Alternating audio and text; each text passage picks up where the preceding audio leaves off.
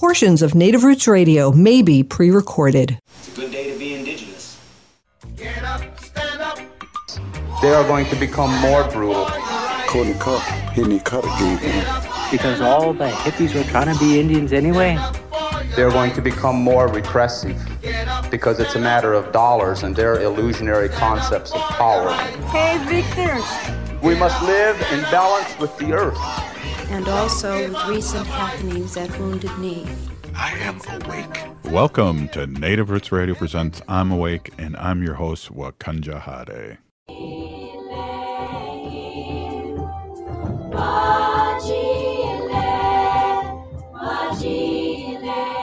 Welcome to Native Roots Radio presents I'm Awake, and I'm your host, Robert Pilot.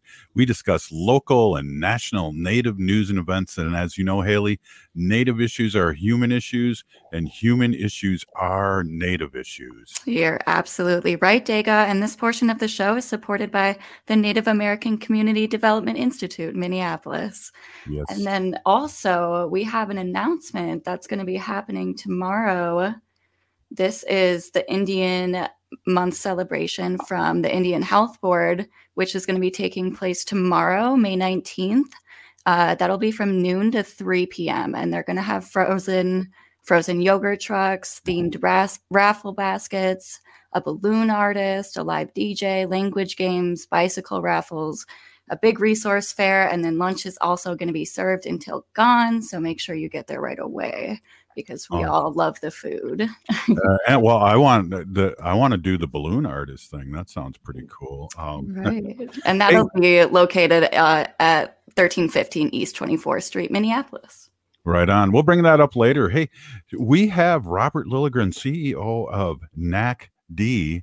I did Excellent. say that one in a row. Very now. well. Yes. Native American Community Development Institute. And thank goodness I have a good voice, because, boy, my reading skills are always a little to be questioned. Hey, good to see you, Robert. What's going on? Nice seeing you, Robert. Nice seeing you, Haley. Great to be here. Yeah, definitely. Lot going on, lots happening on the avenue. We love talking to Robert because we talk about local and national politics and events and things. And Robert's been plugged in for many years, and he gives us his insight and also a lot of great information about what's going on. And I know we had maybe too many years. Maybe I've been plugged in for too many years, Robert. No, don't say that, because I'm right behind you. Oh, wow.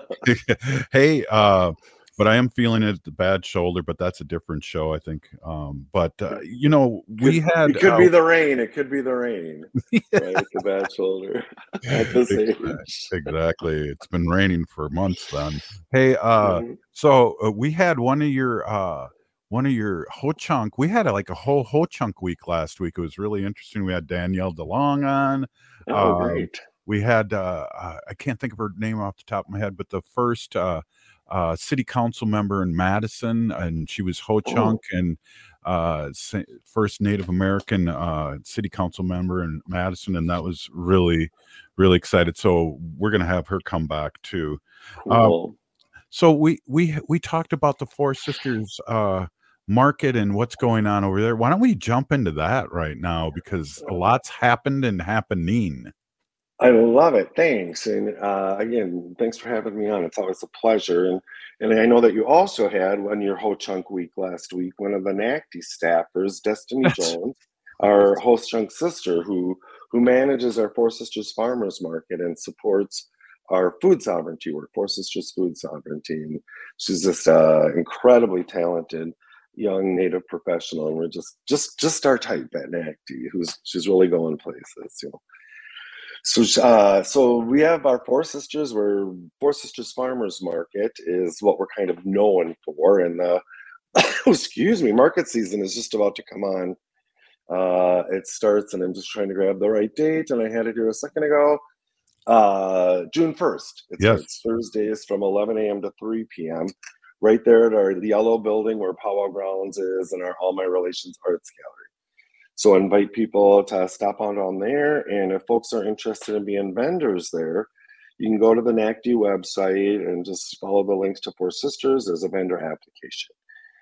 So people are welcome to apply. And as you know, it's kind of a happening place on the American Indian Cultural Corridor. Lots of folks show up. Yeah. I love it. And I put in the suggestion box, Robert, is that you guys should buy one of those big tents, like they have over stadiums, and have it year round in the Oh parking. my gosh, That would what a be great awesome. idea. Well, and Awesome. in our longer term vision of our Four Sisters food sovereignty work, having a bricks and mortar produce and indigenous butcher shop as part of our vision. That's a little further out, but we are always expanding. The market grows every year. And now we have our Four Sisters Urban Farm as part of our umbrella of Four Sisters food sovereignty work. And that is up and running. And I know that when Destiny was here last week, she was previewing or promoting an event that took place at the farm on Saturday, which was incredible. And it was our spring welcoming and food sovereignty celebration. There was maybe, I don't even know how many, a dozen community orgs that were partnering on it. It was the kind of community building that you just love seeing, and everybody there credited the Four Sisters Farm and NACD's work there as a magnet to bring that kind of community together. It was great. We gave away plants, we had a blessing, we had a song, and it was really something. And that area too was a little dark until you guys came there, and that's it's so exciting that how something like that can kind of flip an area in a neighborhood. You are exactly right, Robert. And I lived just a few blocks from there for 36 years, and it was just this magnet of violent crime and drug dealing, and it's owned by our county here, Hennepin County, their rail authority, and they had tried for decades these different strategies to try to just calm that down. The local neighbors tried everything. And a few years back, they came to NACD and they asked if we'd be interested in farming there or if we knew somebody that would.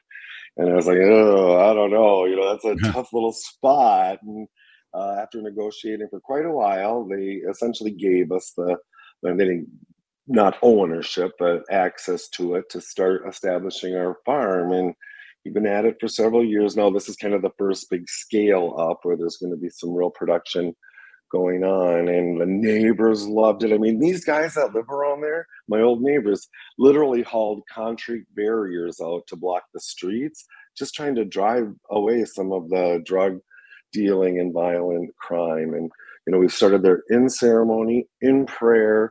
Once we were there doing ceremony, prayer, and gunfire broke out right next to us, and bullets are flying through the leaves, and we all just stood there. Nobody hit the ground. It was like, we're protected here, and it's just a different story in just a few short years, and it's just wonderful to contribute to that kind of positive relationship to land.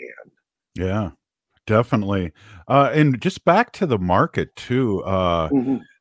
It's a great place to spend an hour if you have lunch, nice out, running into people I haven't seen maybe all winter or in a while, and just a lot of fun. And I know they're planning on more music. I know the opening last year or the last few years, you've had bands out there, and I heard the Pretendians are going to be out there, and so it's going to be a festival.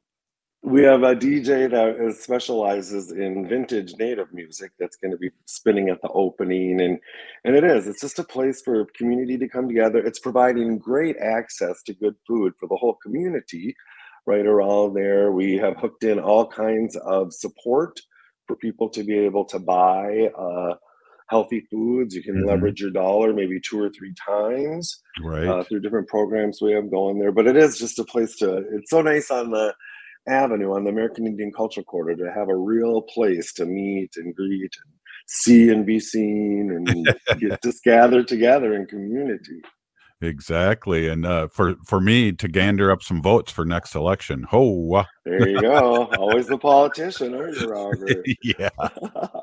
I learned from the best. Ho! Yeah. Well, there's so much more going on, and we got like a minute left here, and I want to really get into that. But I think if people have not been there, I know people from all over the country come to the powwow grounds and to all my relations art gallery as a stopping point. So I just want to welcome everyone there, and maybe we can just give the address one more time, especially to our people that listen in Wisconsin. Yeah, it's 1414 East Franklin. It's right on the corner of Franklin Avenue and 15th Street. You can't miss it. It's a bright yellow building.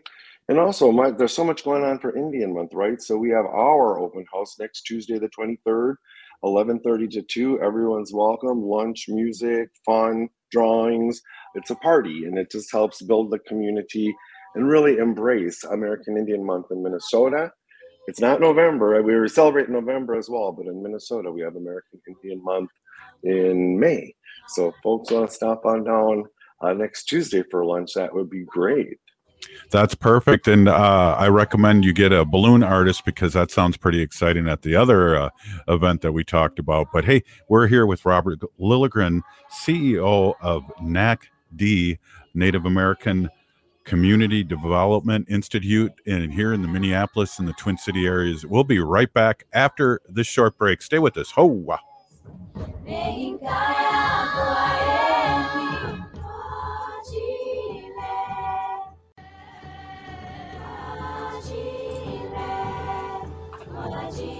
Welcome back to Native Roots Radio Presents I'm Awake, and I'm your host, Robert Pilot. This portion of the show is supported by the Native American Community Clinic on Franklin Avenue in Minneapolis, honoring health and tradition.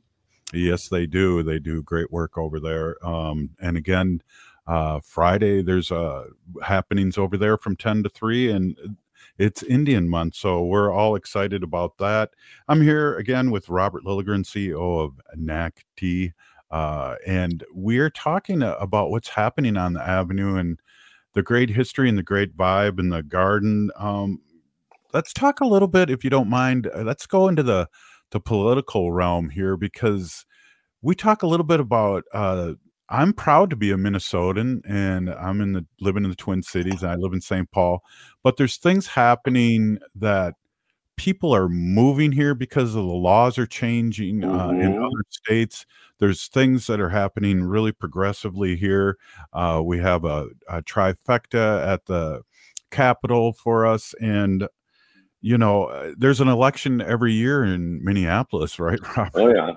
We're busy, yeah. And so the trifecta that Robert's talking about is, of course, our governor's office, our Senate, and our House are all controlled by the Democratic Party, or here we have the Democratic Farmer Labor Party, or GFL. And man, those guys are governing for efficiency this session.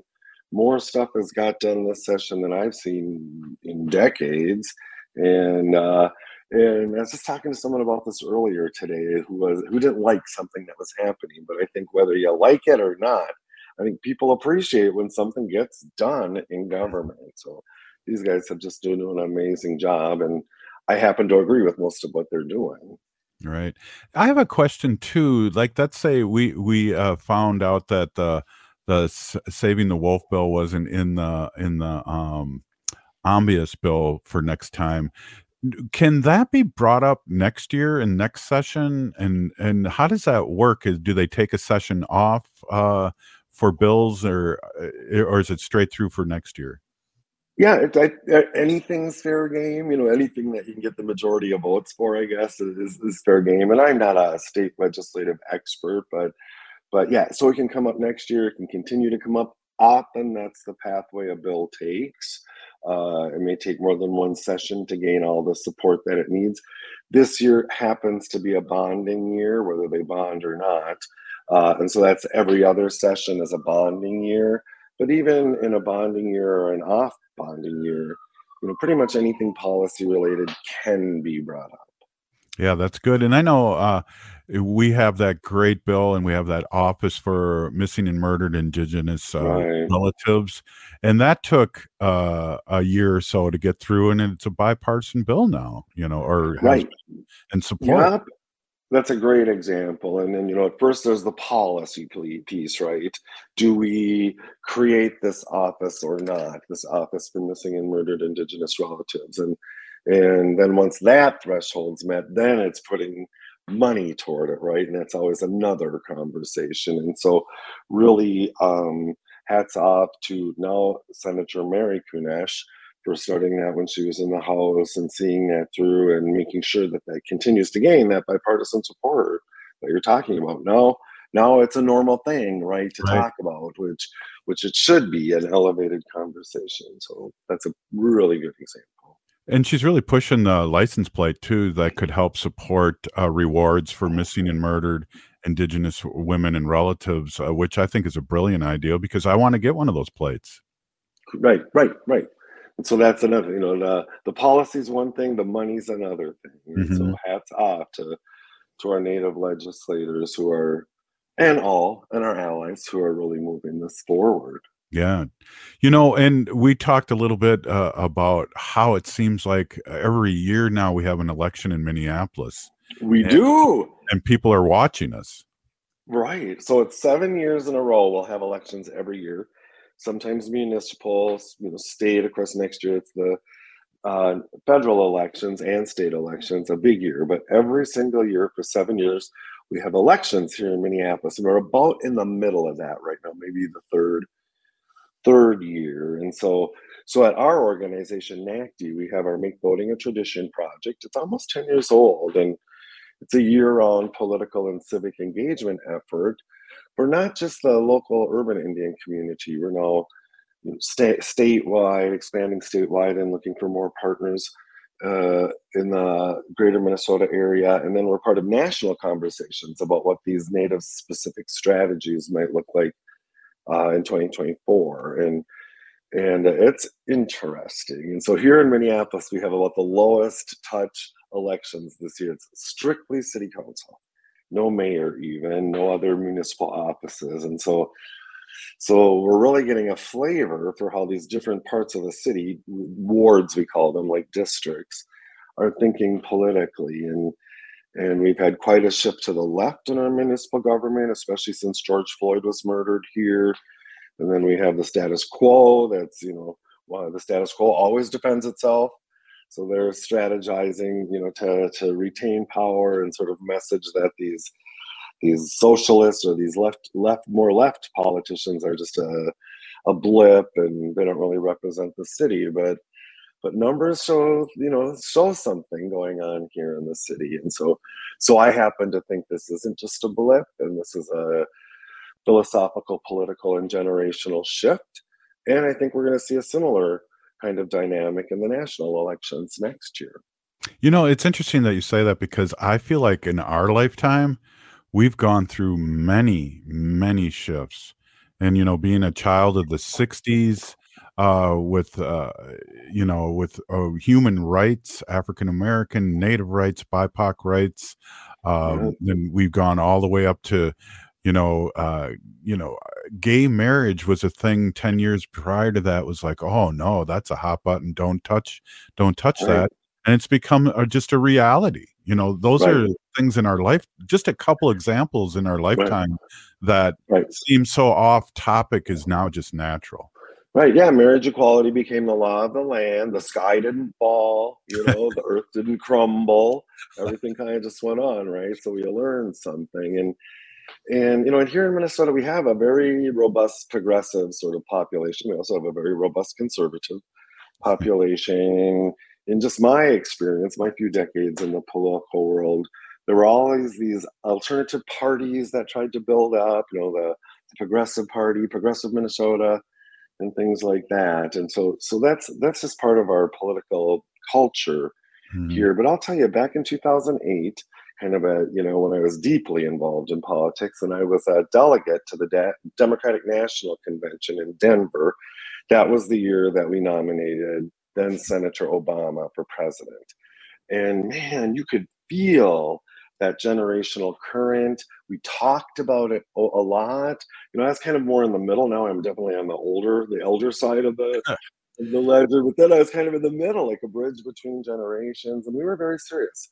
And I really saw what I then called and still call the new electorate activating. And it's like, okay, now how do we transfer to that? How do we support this shift? And, it's been kind of bumpy on the way, and, we're maybe partway there, but ultimately it's a numbers game, right? There's more votes in that sector now than Right. there are in the old sector, and so we got to figure it out and how we do this in a good and orderly way. You know, and I'm a broken record, and especially when we're talking, is that we have so much gratitude to the Gen Xers, you know, really. And they're paying attention and they're realizing that they're not going to live as long. They're not going to own houses. They're not going to go to college unless they own 2 house payments. And they're engaged. And this is, I think, the last year that the boomers are going to outnumber them. Right. And so, and it's just been very interesting. I've been kind of splicing and dicing some municipal election results over the last year or so. And you can just see, you know, we had a referendum here in Minneapolis to reform our government from a strong council system to a strong mayor. That prevailed. Very close election, but a majority of wards in the city voted against it. And so when you look at the demographics of those wards, the ones who voted against it tended to be browner, poorer, younger. The ones that voted for it, that ultimately passed it, a minority of wards, I will add, were older, whiter, richer. And so to me, you're seeing that, you know, that status quo desperately trying to cling to power while there's a whole nother electorate churning. Wow. And it's interesting. Obama was our age, and I always kind of felt that he was a centrist, and he kind of proved that in a lot of different ways.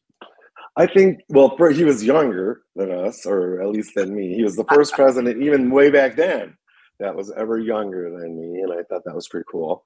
And I think, you know, you have to govern from somewhere that you can govern from, right? And so if that's from the center, you know, this is sort of a country that balances between center right, center left, and then people outside of that spectrum influence what goes on within that center, right? But I wonder if Obama was just your drinking buddy or your next door neighbor, you know, what you'd hear from him politically then, or when he's president and trying to govern an entire country. Yeah, exactly. Well, you know that whole story that I was talking about when I was going to tell him to free Leonard Peltier. I had a opportunity to have my picture taken with Obama, and the story goes, "Oh, I'm going to tell him to tell Joe Biden this and that," and then I get into the room. We're first in line, me and another legislator. He puts his hands out to shake your hand, smiles, and asks how you're doing. I wanted to hug him and kiss him, and then next thing, you know, all this went down, and then I shook his hand, took his picture, and then 13 seconds I was whisked away. But it was like I was going to tell him what's up, and then his charisma just hit me. It was like, oh my God, you're awed by his star power. Exactly.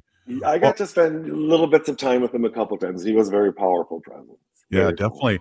Robert, do you need to get going, because I know you got a meeting coming up, or do you have time for one more segment? You know, I can hang for a bit. Sure. Okay, let's do one more segment. Hey, we're here with Robert Lilligren, CEO of NADD, Native American Community Development Institute here in the Twin Cities, and we're having our weekly conversation. We'll be right back after this short break. Stay with us.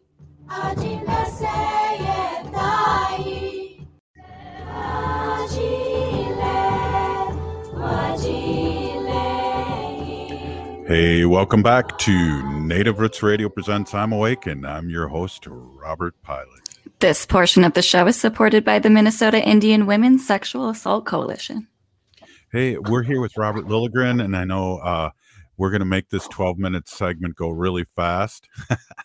But we're really, I always have a good time when we talk, Robert, and you get me energized, and we talk a lot of way things were, the way things are, our history of our people, the history of the country. I love history, so it's always fun to talk to you and just to see what's going on now and compared to when we were younger and all those things. So I appreciate you being on, and we were talking a little politics there and a little Obama and how things have changed over the years, and I don't know if we've talked about this, but I read somewhere that there's like a 80-year cycle. And whether it's like fascism comes up in the United States and goes down, and they talk about that all the way from the Civil War, because in a lot of sense, that war was about slavery and economic development and right and wrong and left and right. And then we've had like a 80-year cycle or a 40-year cycle ever since. Have you ever heard anything like that? Yeah, the 40-year cycle idea, I've heard a little about that. I'm not really a political scientist or historian. I'm more of a practitioner, but I do believe it's cyclic, right? We do see it. I've heard that 40-year, which would then, be consistent with an 80-year cycle. And to me, it's interesting to be in one, we must be peaking in some sort of cycle around division and polarization. And I think that's been part of our political culture from the beginning of this country, but it really is spiking right now. And to be living in it is a little less fun than reading about it as history, right?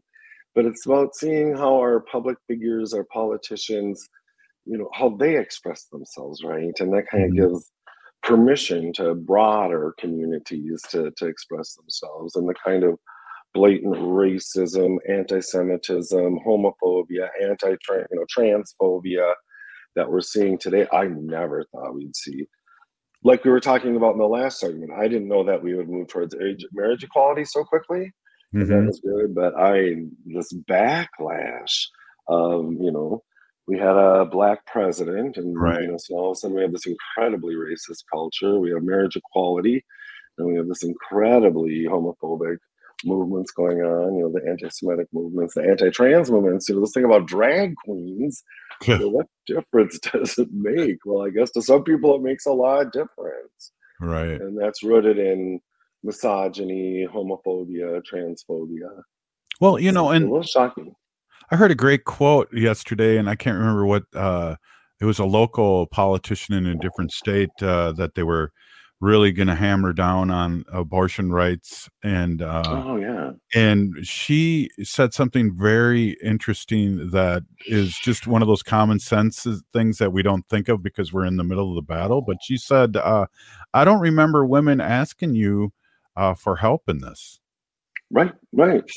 It's exactly the point, right? And it's, it just shows again that misogyny, sexism, it's hurting people, it's killing people, right? And so you have this sort of sanctity of life believers that are really pushing an agenda that's really killing people. And so it's inconsistent. It was settled law, incredibly popular law. There was no reason for it to be overturned by the Supreme Court, Supreme Court with a very clear agenda to be taking people's rights away. And so I think that means everybody should be concerned about what rights they're going to be losing under this kind of a regime. Well, and we're not political scientists, but we talk about a little bit about what we experienced in the religious right in the Reagan era was the beginning of this. And of this period, right? So you talk about those cycles. Right. This kind of puritanical politics has always been part of it. So remember all that? The moral majority, which was the moral Nora majority, and the Contract for America, Newt Gingrich's big plan. I mean, that was really the framework that we're living in today. And they named it the Contract on America. Is what it ended up being. Right, Contract on America. That's right. That's right. Yeah, and we know that he divorced his wife while she was in the hospital with cancer, and still was a great Republican leader as far as they were concerned. And then those are things that I think about, and I also think about like Reagan deregulated so many things. There was a middle class at that time, and now there isn't a middle class because of the unions aren't as strong as they were when we were kids.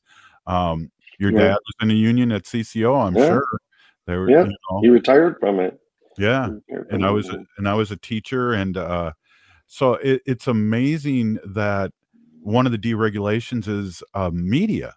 And if you remember back then, you could only own 2 stations in one state. Right. Yep. And that's why the Hubbard Broadcasting was all over the 5-state area, and CCO was their own element. They weren't owned by CBS, and those are the things that we're kind of fighting back now, because God, Rush Limbaugh had a popular audience for so many years because of that. Right. Well, and the deregulation of media. I mean, just look at all the Reagan era deregulation efforts, the airlines, whatever. The one we live with day in and day out here was the deregulation of the social safety network, especially for people with mental illness or addiction or experiencing homelessness. Now we have these enormous homelessness encampments, people living unsheltered, relatives living unsheltered, because there isn't the robust support that folks require to live in a safer, more sustainable way. That was all Reagan deregulation. His political cronies applauded it at the time, and now a few decades later, we're still living with the outcomes. And I'm glad you brought that up, because I don't think people talk about that enough, that deregulation helps spur this, whether it's people that shouldn't have guns or people that are homeless and that can, and, with mental illness that need help. I know we refer back to the law of forgotten natives, but there was a lot of people there that felt safe there and not safe in other situations where possibly, if we were back to the prior to Reagan deregulation, they'd have a place to live and feel safe. Right. They'd have a place to be in community, right? And that's what I felt was happening at the Wall of Forgotten Natives. People had community there. It wasn't necessarily healthy or safe, but it was community. And just last night, Robert, I had this opportunity as a member of our Metropolitan Council, which is our regional governing body here, 7-county metro government. And we had presentations from our young leaders, interns. And they were working in policy areas, and these are young people, high school age, who are incredibly interested in public policy and how public policy can support progress. And a lot of the groups, there were maybe 10 of them, presented on housing or intersections of like housing and transportation or housing and jobs. And what so many of them lifted up was housing is not just accessible because it's affordable, but it helps build community, builds a sense of place, connection to the land, connection, feelings of belonging. And so this idea of community was just really prominent in so many of these presentations. And where in policy do we address that? We talk about affordable housing as being 30% of the metropolitan median income, or X percentage of someone's monthly household income. But where do we say this housing is supporting building community or building a sense of belonging? And that's what these young people were asking for. Wow. I really need to think about that. That's really deep and has a lot of little antennas out there for thought. Lots of them. You can go to the Metropolitan Council website. If you look at the Committee of the Whole agenda, you can see every one of their presentations. They are breathtaking. Wow. That is breathtaking. Haley, I know you are listening intently and running things in the background here. Do you ever have a question for Robert at all? And it's okay if you don't, because I know you're working hard back there, but it's amazing to have people like Robert on the show. And Haley's been working with us for 3 weeks now, and we've been just having kick butt guests as usual. And it's just been a learning experience, and it always is for me, right, Haley? Absolutely. No, I agree 100%. And I'm always very grateful for you, Dega, and this opportunity to come work with you guys and talk to people like you, Robert, who are just doing so much in the community. And it's like a free little class for me. So I love learning, and this is amazing. So thanks. And me too. I appreciate that, Haley. I'm constantly remembering things and learning things when we talk, Robert.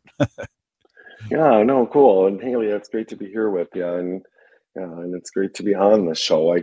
I have been joking lately, and maybe you've heard this already, but I've been a lot more what? My mom would have said mouthy lately.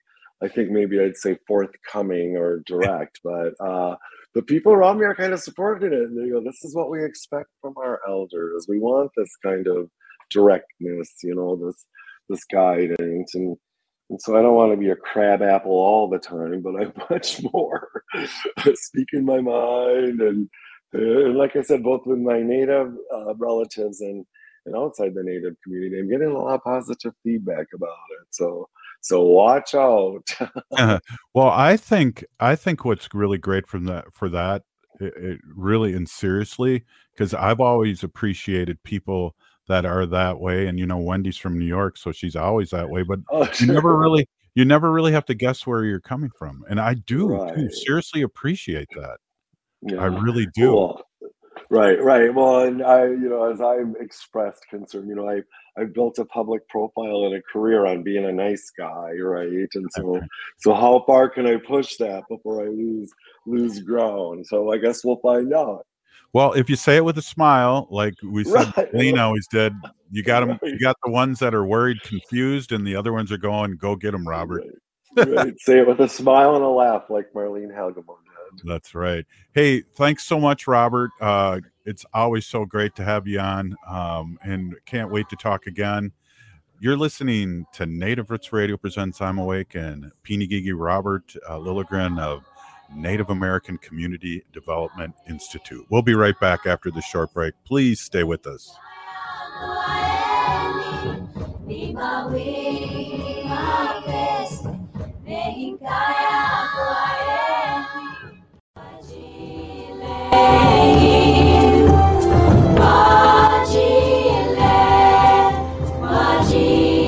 Hey, welcome back to Native Roots Radio presents I'm Awake, and I'm your host, Robert Pilot. This portion of the show is supported by Howling for Wolves, protecting wolves for future generations. Oh. Wow. Hey, part 2, Wendy. Yeah, this one's going to be a lot better, a lot happier and lighthearted. Robert, I didn't even realize that I wasn't even planning on talking about the squirrels. Well, that's what's great about live radio. You can just kind of really heavy on my mind, and it really, honestly, when you see something like that and you see an animal struggle and really suffer like that, it really, to me, really, I just can't even watch it. I mean, it was heartbreaking. It was like, do we have a 40-foot ladder in our house? I was going to go on our property and get the squirrel down, Exactly. So it's just a hard thing. I'm glad we looked today. I made kind of a ruckus. I've called that company and told them what's happening and talked to them about the squirrels and my concern, and I don't see any traps up there now. There might be traps up there. They might be like, you know what, we need to get these traps out of these people's view, and they might have put them somewhere else. But yeah. So anyway, there's always a more humane way to do things. Sometimes it might be a little bit harder, it takes a little bit longer, but there's always the humane way to do things, and that's what I want. Exactly. Just people to think about, because these companies, Robert, they tell you we do it the most humane way possible. We relocate the squirrels where there's food sources. This is what this guy was telling me. So he's telling me all these good things, but. So we're going to do another segment on this, or no? I'm not. No, I'm not. I'm not. No, what I'm I done do talking about it, I'm not. I have a fun story I want to share. Give me 1 second. I want to just say one thing. Yeah. It's horrific. It was a horrific experience for both of us, and these are our relatives, and I just want to throw that out there too, because everywhere I looked to break them out, Wendy, it said that how inhumane it was to put them in a different area. Mm-hmm. So I just wanted to say that. Right. You said article after article that you looked up how inhumane that was to relocate them because they are so territorial. All right. Thank you. Okay. All right. Enough about the squirrels. Stay with us. Yes, exactly. So a lot of you may have heard about the bald eagle named Murphy. Yes. Yes, he's been all over the internet. So he's from Missouri and he lives in a sanctuary, the World Bird Sanctuary in Missouri. So Murphy has been there for a really long time because he has a broken wing or a wing that's deformed or something. Well, he can't fly. So he's been there. He's 31 years old. And what happened about a month ago was because the weather changes and, it's like the season to have babies and stuff. Murphy found a rock that he was incubating. Wow. So what they found was Murphy he found a bunch of sticks and he's on the ground, right? Because he can't fly. So he's not in a tree or anything, but he kind of made this little nest that he thought was a nest. It wasn't much of a nest, but he put the rock in there and he was incubating the rock. He would get up and turn the rock. Would he would sit on the rock. He would squawk at the other eagles that would come around to say, to protect the rock. And he really, did this. And, the sanctuary thought, well, this is so cute and everything, but how sad is it that he thinks this rock is going to hatch and have a baby eagle? And as far as the sanctuary knows, he's never had any eaglets of his own. And just to say, eagles, bald eagles together, the male and the female co-parent. So they're both very involved. And this explains Murphy's behavior, right? Yeah. So what happened was they found an eaglet that's mom died. Come on. Yeah. So they did. That's awesome. Yeah. So they took the rock out, right? They had to sneak the rock out when Murphy wasn't looking, right? And they put this eaglet behind kind of a little bit of a fence so that Murphy could see him, but not really touch him because honestly, they really didn't know how he was going to react when he saw it. He could have killed it, really. Right.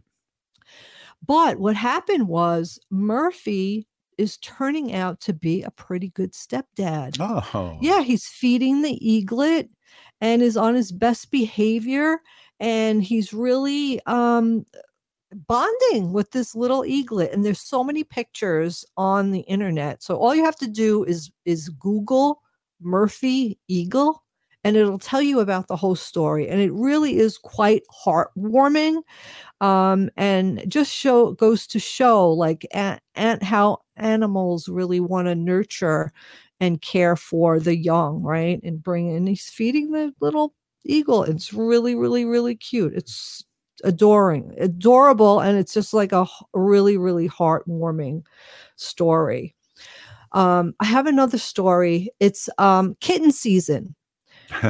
So it's kitten season right now, and I'm going to go bad news now. So bad news, but then I'm going to go good news. Oh, okay. So St. Paul and Minneapolis Animal Care and Control is getting more kittens and cats right now than they know what to do with. They have more cats. So this is the first time in years that they're euthanizing cats. Oh my God. Because they just don't have enough room. No. There's just not enough people out there who want cats, right? So they're overwhelmed with these cats. And it's also kitten season. So all the rescues are really looking for fosters. So if you have room in your house and you could foster, honestly, Robert, I would foster, but right now we have 3 sick animals in our house. So we really can't. So it's really like 6 animals. It is. It's a lot. But anyway, if you could foster, it's really helpful. And when you foster, you're really saving 2 animals' lives, right? You're saving the animal that you're fostering so that animal does not get euthanized. And you're also making room for another animal to come in to rescue. Exactly. So, yeah. So also, baby bunnies are being born right now. Oh my God. Bunnies, I'm sorry, I'm going to say this on the air. They're not the smartest animals. Oh. So listen, they make their nest in the ground, like in the middle of your yard. Our neighbor who moved away, she used to have a hunting dog, and the hunting dog would go out there every day. What did she have in her backyard? The bunny. The bunny built a nest in the middle of her yard when there's a hunting dog on the property every day. Like, that's not very smart. No. I'm sorry to say. But our neighbor was really awesome. What she did was she put like a little fencing around the Really? Yeah, she put a fence around the nest. So the dog couldn't get in it, but the mother bunny can go in and out of the nest and feed her young, right? Mhm. So I was really happy about that. But a lot of people will see the baby bunnies in the nest in the ground, and say, "Oh my God, I have to rescue them. I need to bring them, somewhere." But you don't leave them alone. What you want to do is make like a what they say is like get some twigs and put them around the nest, or get some yarn and put it around the nest, or put flour around the nest, so that you'll be able to see whether the mom is going back and forth and feeding the babies, right? Wow. You could also, if the mother's not around, you could pick up one of the babies, turn them upside down, and look at their belly. And if you see a nice little round belly, you know that the bunny has milk in it, and you know that the bunny is safe. And you could pick up the bunny. The mom's not going to say, "Oh, I'm not taking care of my baby anymore because a human touched it." That doesn't happen. So you want to keep your animals out of the area. Use grass twigs to make a little tic-tac-toe pattern over the nest to assess whether the mother is returning to nurse the young. Leave them alone. If you really know that the mom's not coming around and feeding the babies, and you turn them upside down and the baby's belly is really skinny, you want to call your local wildlife rehabilitation center to take further action. Right on, Wendy. Hey, Pinagigi, for being on half the show. It's like the old days of Pilot's Progressive Party. I have more. Do you want more? next week. All right. Or maybe even tomorrow. Hey, if you're listening to the show, you're part of the resistance. Free Leonard Peltier now. We are the 7th generation.